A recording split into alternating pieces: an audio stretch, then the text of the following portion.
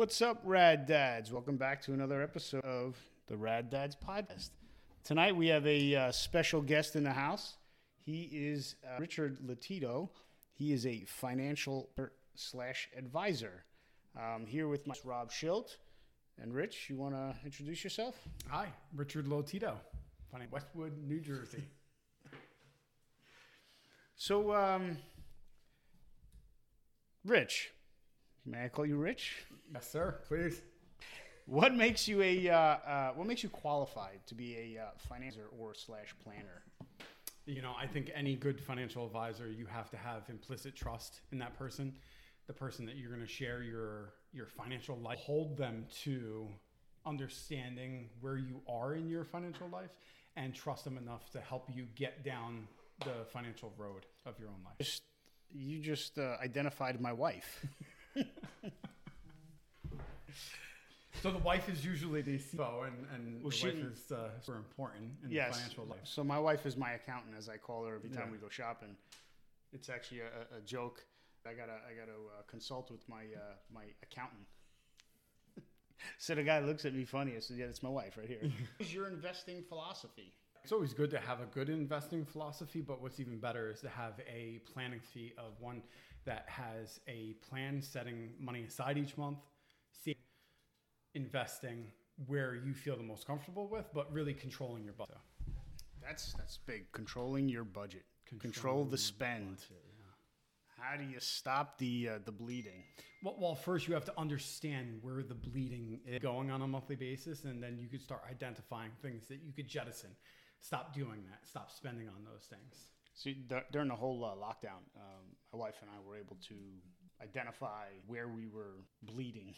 So we were able to save a lot of money during the whole lockdown because we weren't out spending. I mean, we were able to save a ton of money. You weren't supporting the local businesses? No, they were shut down. They've been open for takeout? As of recent, yeah, but I do takeout. Our Lord Governor, you know. You're the one who introduced me to that expensive Chinese restaurant. Place is good, isn't it? It is good. We're in day what, 14 of the lockdown? Just right? Day 256 of the 15-day lockdown. Yes. So from your investing strategy or philosophy, you said, setting aside money, and this is something that I've said on multiple podcasts, is most people don't understand what that means. They don't understand that you get a net income and you can't spend more than that.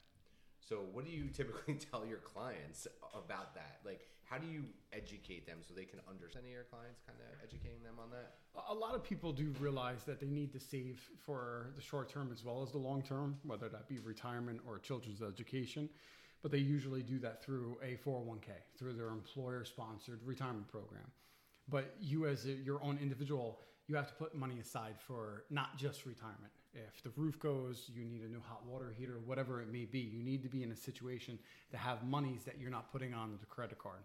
And the only way to do that is to say that I'm going to take retirement savings and set that aside as an emergency fund for me and my family. You got to force the issue.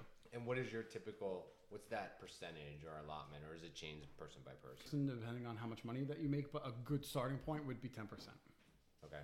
And that's good to know. So just for our listeners out there, 10% of what you bring home. So if you bring home $1,000, that's $100.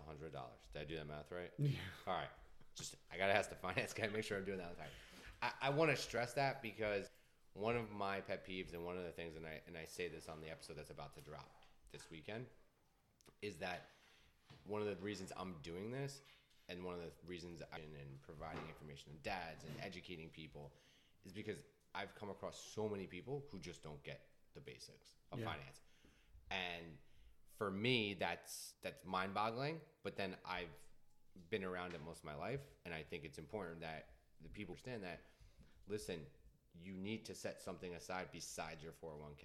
You need to have something there. So this weekend, a random wind, and I really think it was blew, tore, and probably a tree branch that fell, tore the wires right out of my house. So we had no electricity since Sunday night. Tore a service out. The box. So we're the only house on the whole block who had no fire trucks are there. My kids think it's great. And I'm like, Show. Yeah, it's a show. but we're not going to be back here for a couple days. So my brother, I think, called some people, came out and fixed it from PSE&G. Oh, he's got a hook. He's got a hook. Yeah. So I got a guy. Yeah, he's got a guy. So, and then our electrician's coming out tomorrow to make sure that everything's up to code, which is probably a couple bucks. Well, So. hey, But that's it's the luxuries of owning a house. yeah. So, Rich, you had mentioned a 401k plan. Here, we're skipping a few. But the difference between a 401k and a Roth IRA. 401k would be tax deferred immediately. You put 10% into it, $5,000 a year. The government's going to view you as if you made 45, comes right off of the top. A Roth on the other side, you make the 50 grand, you put the 5 in as if you made that 50 grand. It just depends on the difference. Main difference is how you're going to pay taxes when you go to take those monies out of the plan. 401k says current income. Roth IRA is going to be completely tax free. So when you say tax deferred, what layman's terms? We pay the taxes another day. Okay, there we go. Thank you. Sometime in the future. None of that fancy terminology around here. So, what is there one you would recommend over?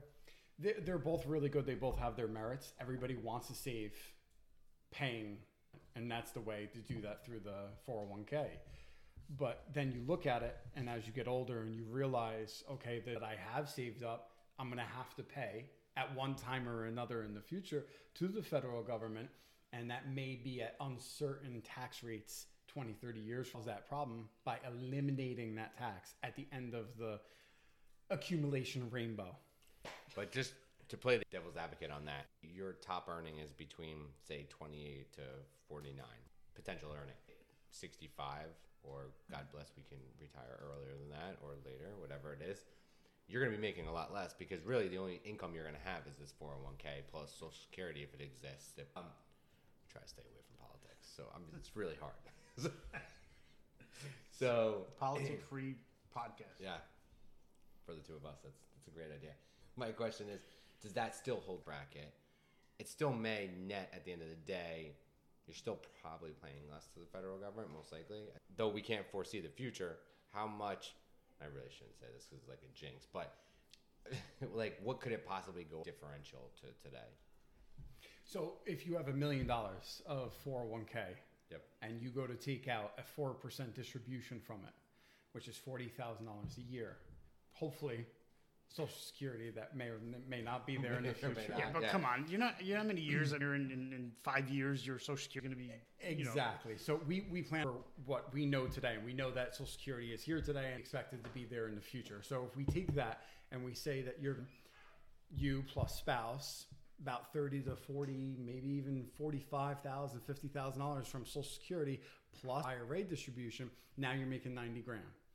And at that point, you're right. You're not maybe making exactly what you were from an standpoint of view, but that's not necessarily always the case. And then comes 70 and a half. It was the RMD date, but now it's 72. But when it comes to that date and the IRS comes to you and says that you have to start taking distribution, you could potentially be earning more money at that point than what you were before you retired. And just one thing I just want to ask, RMD date? Required minimum distribution at the age of 72. Dude, I told you, this fancy terminology, it doesn't fly around here. I just want to make sure not everyone knows that acronym. So at the age of 72, the IRS is going to come to you and say that you have to, no choice of yours, to start taking withdrawals from your IRA, your 401k, your retirement plan. There is that no forced. Oh, interesting. I didn't know that. Yeah, me neither. Doesn't I exist. learned something. So you're forced with a 401k to draw. With Correct. IRA, you're not. The Roth The Roth. has to have that Roth in it, yeah. What's the difference between a Roth and a regular IRA? Just the way that it's tax deferred. You pay the taxes later on, and how you pay the taxes when you go to take money. No taxes when you take out the money from a Roth. You pay the taxes when you take out the money from an IRA. Okay. So, and from an IRA, that's typically what you're rolling in. You're rolling over your 401k to when you change jobs, right? Correct. Okay. Consolidating an retirement account.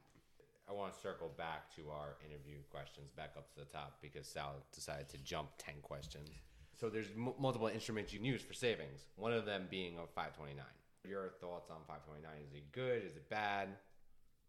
529s are unique to education expenses.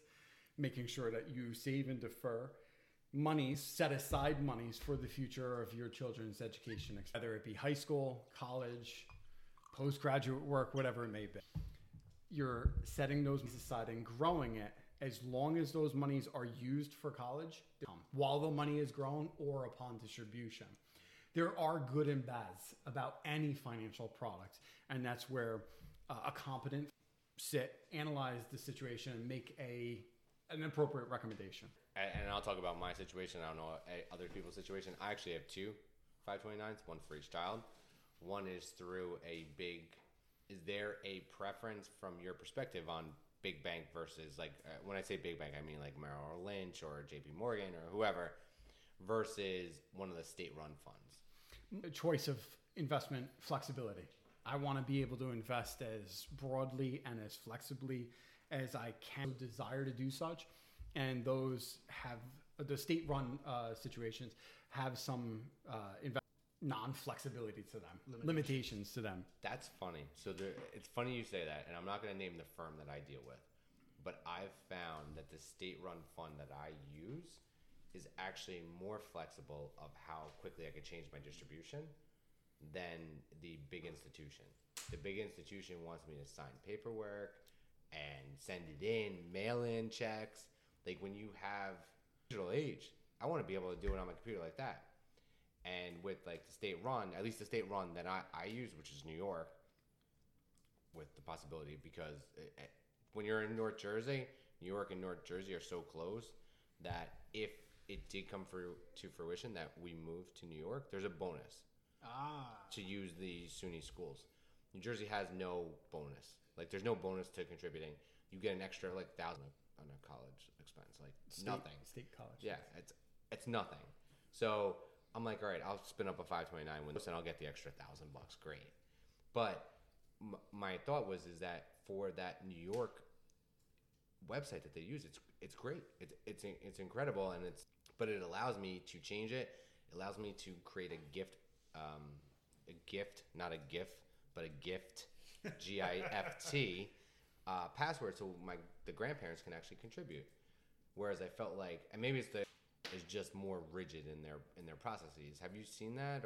Yeah, I mean, it really does come down to the investment institution that you're working with and what level of technology they decide to implement in their own firms for their clients. But at the end of the day, whatever makes the most sense from a client's perspective and what is action to take. As long as we're doing something, monies are being set aside, monies are being saved, monies are being deferred. That's the ultimate goal. And go ahead. Something you brought up. You went with a New York 529 plan. So people aren't restricted to the state that they live in, correct? They are not. Okay. I hope not. Conversely, there are some states that to invest in a non-out-of-state program, while they have an in-state program that allows for in-state tax deductions. New York is a good example of that. In New York, you have to be beholden to their state plan or their plan that in New York state to get their income tax deduction. Other states don't all do that. Because I don't know if you remember when I presented we went down this path with 529, and I was looking into it when my kids were born, and I presented, I think it was the Utah. It was the investment selections, Yeah. Absolutely. Yeah, I think Utah.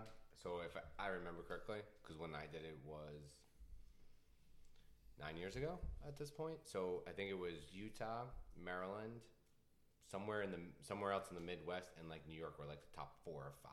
The way I determined which one to use, because I didn't have a financial advisor at the time, was to go to Money Magazine, go through what they recommended, read up and see what it is. So 529s are created equally. Each state has different investments that they're doing underlying, and you could talk about it more than I can, because I'm very I'm an amateur at this stuff. This is what you do for your business, but essentially, like, you have to be very careful which state you choose. Make sure that it aligns with what you want it to do, right? What are key components if someone was searching for a 529? What are key components for someone to look for? Well, you need to understand your state's deductions. If there is a deduction for making that contribution, the opportunity for definitely low investment expenses. So low investment expenses. That's Those key. That That's would key. be a paramount Okay. part of the decision. Absolutely. So just to summarize, you are not restricted to the state you live in for 529, and one of the key components for looking for a 529 plan is a low Investment expense, yeah. investment expense. And take a look at what they're investing in. So Right. what mutual funds or whatever they're actually investing in. And also look up their Performance, yeah. 10-year. And you can also check, I think, and correct me if I'm wrong, you can actually check the fund managers, can you? Well, every plan has their own fund manager, so Yeah. absolutely their history, their performance, Yeah. and what they invest in. And if you can't do that, then get yourself a financial advisor, right? That's where an expert would come in and assist you. Yeah, and I got a guy. His name's Rich Latito. So if you guys need a financial advisor, I got a guy.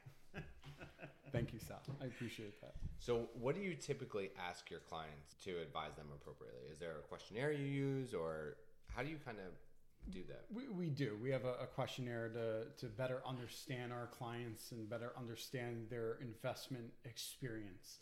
What has been their experience and history are bad, but we want to dig up those feelings, that history behind it, and make sure that we're giving a plan based upon not only where we are, but where we obviously want to go. How many clients think they're going to be rich overnight? I'm sure a good amount. I'm shooting for that. Every client that I have that I would consider to be a high net worth and deferred, saved and deferred over a long period of time. There are those clients that have, hit it rich in their business or other avenues of life, but those aren't as who just put their head down and saved and deferred and invested in the market. See, that's why I'm cheap. Yes, you are. I think we've said it on every episode recently. Dude, he's got quite the spreadsheet. I've asked him to share his spreadsheet with how he does his numbers. He won't even give it up. Oh no, I think He wants to charge me. That is not true, first of all. But I think that's one of the things that I want to put one of the things we can sell, one of the services we can sell, because it's very simple. I'm not offering financial advice. People put together a budget, and one of the things I really think is important is the net income versus spend, and it's a very simple macro. Putting it in there, and then seeing what your fixed expenses are versus your variable expenses, and kind of weighing it out. Honestly, it's like a pet peeve. He's busting my balls because I would share it with him, but it's essentially something that if you read Money Magazine or Fortune Magazine, you would have seen it in there. It's something that has been in there plenty of times. So maybe it's the service we offer in the future. Well, you never know. It might include Rich Latito too. There you go. We're roping everyone into this gig. Sounds good. How do you coach your clients from spending more than they earn? It's having them understand that is an unsustainable life track. I mean, you can't continue to live off of credit or continue to go down a road where you're spending more than what you make. And then, something's going to come up, tree's going to fall, hot water heater is going to explode, or something's going to happen, and then you're not going to know where to turn because the credit cards are maxed out. You don't have any savings. And then inevitably, so many people turn to taking the loan or distribution from the 401k plan.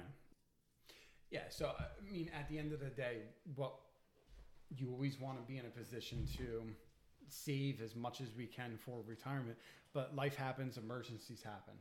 You want to prepare for those emergencies by having a emergency fund, a short-term intermediate fund available for those things. But if that comes up in an emergency, it's understandable that a mom would make that tough decision and just pull the money and go for it and get it taken care of. But if we're doing it for frivolous things or things that aren't not considered non-emergencies, vacations or Fancy shoes. Otherwise, Sal has a lot of fancy shoes. that makes absolutely no finance to do. Sal. But hold on. So when people borrow against their 401k, I'm not saying you should. In emergency, it all depends on the situation. When people borrow against their 401k, they are required, obviously, to pay it back In a 5-year period of time. a higher percentage, or Regardless of the interest rate comes back to you. okay. So it doesn't. It could be a 1%. It could be a 10% interest rate. The interest rate goes into your account. So in essence, you're paying yourself back with some interest, Correct. which is borrow against your 401k. If it's an emergency, maybe that's our dad lesson for tonight. I don't know. Maybe. We missed the dad lesson last week. I realized that you may want to listen to it. Well, maybe we'll slide one in. With that, we're going to slide out of the first half of this interview and move on to some bourbon tasting. And we're back. As promised, we are back with the bourbon tasting. What seemed to you guys as seconds was actually hours for us. Just kidding. I'm going to let Rob do the read-off here because this was the bottle he selected. Oh, yeah. And this should be great. I'm glad he mentioned I selected this bottle. So Specifically for the name. So what we chose tonight was George Dickel Tennessee Whiskey Barrel Select, charcoal mellowed and double distilled by George A. Dickel and Company at Cascade Hollow. It is 86 proof, 43% alcohol by volume in Tullahoma, Tennessee. Let me see what else is on it. This is a chilled filtered small batch, handcrafted smooth sipping. We'll get to that smooth sipping in a second. On the back, it says Barrel Select. Each year, we carefully sample the whiskey stock aging in white oak barrels at our Cascade Hollow Distillery.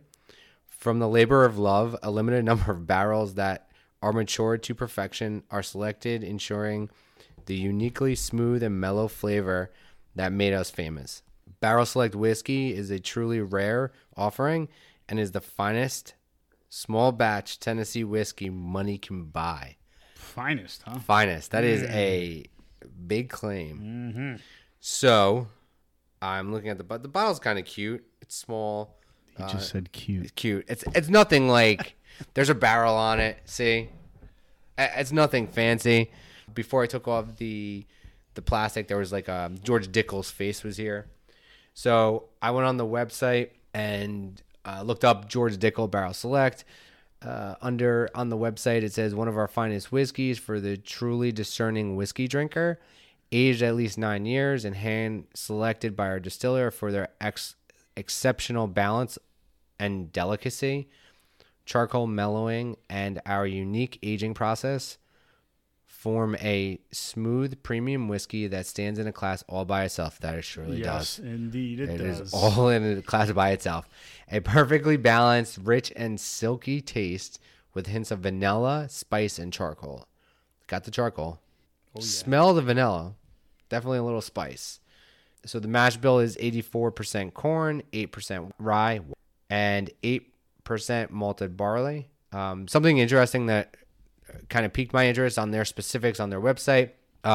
They have a classification under specifics called char, which on their site says number 4 barrel and number 2 head. Sal and I believe that is possibly the warehouse location or the barrels used, because typically when you're distilling whiskey, and correct me if I'm wrong, Sal, you can only use the barrel once. Yes. That's why I have one sitting in my dining room. Could that be the number 2 head for charring? So they're different heads for charring? Maybe. Like a more direct flame or a wider flame? I just thought of that.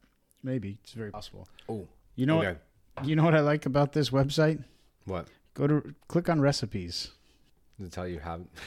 Look on the 2 recipes. Look what they show. Dickel highball. No. Did you click on recipes? Yeah, I got the recipes. There's a whole bunch of them. I only got 2 come up. Oh, I got Southern Simpleton. All right, so where I'm clicking, it says Tennessee Old Fashioned, Yeah. and right next to that it says On the Rocks. They Uh, give you a recipe on how to serve your drink on the rocks. Place the ice in the glass. Just in case you don't know how to do it. Place the ice in the glass and pour over the rocks and serve. It doesn't even say. It says pour over ice and serve in rocks glass. Yeah. That's very funny. I hope that's a joke. I would hope so. It's on their But- website, though. I think the ice brings out that charcoal taste. So, just for me, I just want to make sure we got all the notes here. I went through. So the alcohol classification is Tennessee whiskey. Distillery, like I stated before, is George A. Dickel and Company. The age is 9 years. color is honey. I didn't see any awards for this. The price point is between $40 to $55,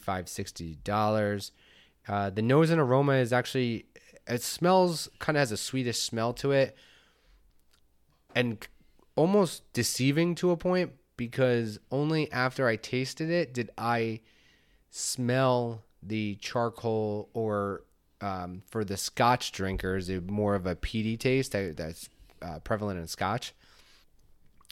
No burn. I didn't have a burn. I think that's because the charcoal overwhelmed me, or I assume it's the charcoal. I'm gonna say it's a peaty because it does remind me a lot of Scotch. And I'll go to Sal and let him give his review, and then I'll come back and give my ranking. So, we started off with tasting this neat, but we had to drop an ice cube in. I mean, I tell you, the smallest ice cube, for me, it changed the flavor. It did. It did change the flavor. So nose and aroma, I get oak. I get the charcoal oak smell, and there's a sweet smell to it as well.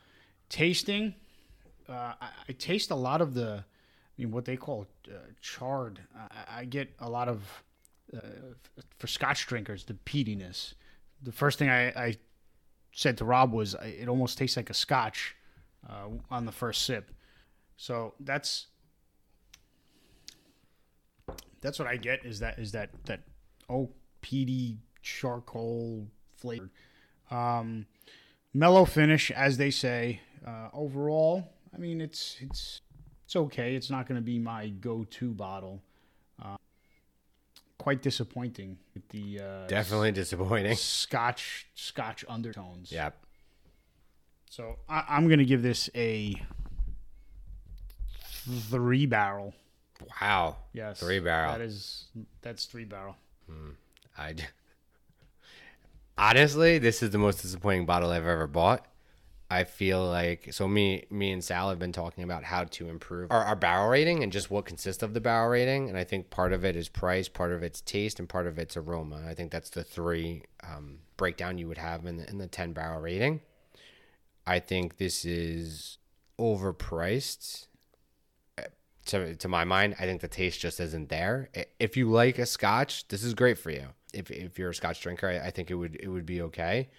And I'm gonna say, if you're a Scotch drinker and want to dabble into bourbons, I mean, they're calling this a bourbon, and you want to try a bourbon, I would go with the George Dickel Tennessee Whiskey Barrel Select. It might be right up your alley. That is true. I just don't. It's not there for me. You'd say I paid $45 for it, and I bought 2 bottles. Not one. Not one. 2. I am gonna give this a 1-barrel. I really cannot even. Wow. I'm actually going to pour it out and go find something else in my cabinet to drink. There was only one bottle glass. I had to force the first glass I had to force myself to. Second glass, I was like, it can't be that bad. I couldn't do it. I dumped it. I've never, ever dumped a glass of bourbon. This was the bottle. Do we have to do that on a tasting or at some point, or you're just not going to happen? It ain't going to happen. That'll get a -5. So what bottle is it? I gave it to you. Oh. Yeah. Stag Junior. That was bad. That was, I don't know if it was the batch. Look, everybody's palate is different, but I just could not tolerate Stag Junior. It just had this funky flavor to it. It was too rough. I can't even explain the taste. That's how bad it was. This just isn't for me. It's not sweet. I like sweet bourbons. It's peaty. I don't like scotches. There's only a couple scotches I do enjoy, but they're typically the mild scotch. So Silver Seal. Yep. And Monkey Shoulder. Those are like go-tos, and my friends know it, and we typically will drink that. I didn't even know Monkey Shoulder when the first time I had it was a scotch. That's the funniest thing about it. So I think from our perspective, we're done with the Dickel.